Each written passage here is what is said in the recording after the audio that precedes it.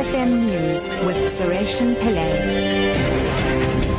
Good afternoon. Criminal and civil action may be taken against anybody found to be negligent following yesterday's structural bridge collapse near Greyston Drive in Sandton, Johannesburg. City of Johannesburg Mayor Parks Tau visited the scene this morning on the M1, where construction workers have been busy removing the wreckage.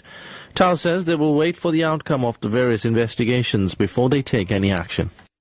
Well, let's wait for the investigation. At this point, our focus is on normalizing the situation, but we've ensured that all the information is available for all the investigations that are necessary. If there is need for any corrective action, both civil and criminal, that action will be taken at that point.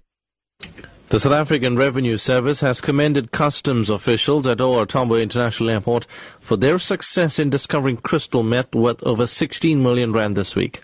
Yesterday, officers searched an unaccompanied bag that had been flown into South Africa from Abu Dhabi via the Seychelles. They found over 20 kilograms of crystal meth wrapped in T-shirts and worth more than 6 million rand.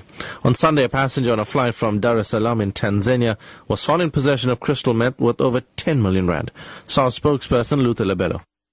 These recent successes we attribute it to the customs strategic focus on non-intrusive inspection tools which we have introduced lately, such as the new high-tech baggage scanners, and also the increased number of detector dogs and increased capacity and improved training of the staff.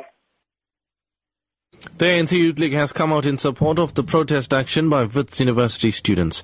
The league says students can't afford a 10.5% fee increase for next year.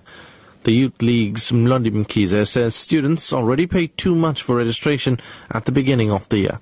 He says they will continue to support the protest until university management stops the tuition hike. You identify with students as we speak, who are with them, we have joined them here. The students are demanding that the meeting come to an end. They want to maintain the old system. This is the reason why we are calling for free education. It continuously cuts out students through academic, through financial exclusion at the end of the year, and they can't study the next year. And finally, Germany says it will order the compulsory recall of 2.4 million cars implicated in the Volkswagen emissions scandal. Volkswagen believes that worldwide about 11 million of its diesel vehicles have rigged emission software. The Transport Minister, Asa Dobrindt, said the recall would begin in January. The BBC's Theo Leggett reports. Volkswagen had already planned to call in for repair any vehicles which were potentially affected by the emissions scandal. Now, in Germany, it's been obliged to do so. The recall will begin at the start of next year. Some cars will only require a software fix, which can be completed relatively quickly.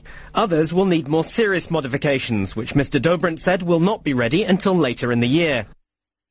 Top story at 2 o'clock. Criminal and civil action may be taken against anyone found to be negligent following yesterday's structural bridge collapse near Greyston Drive in Sandton, Johannesburg.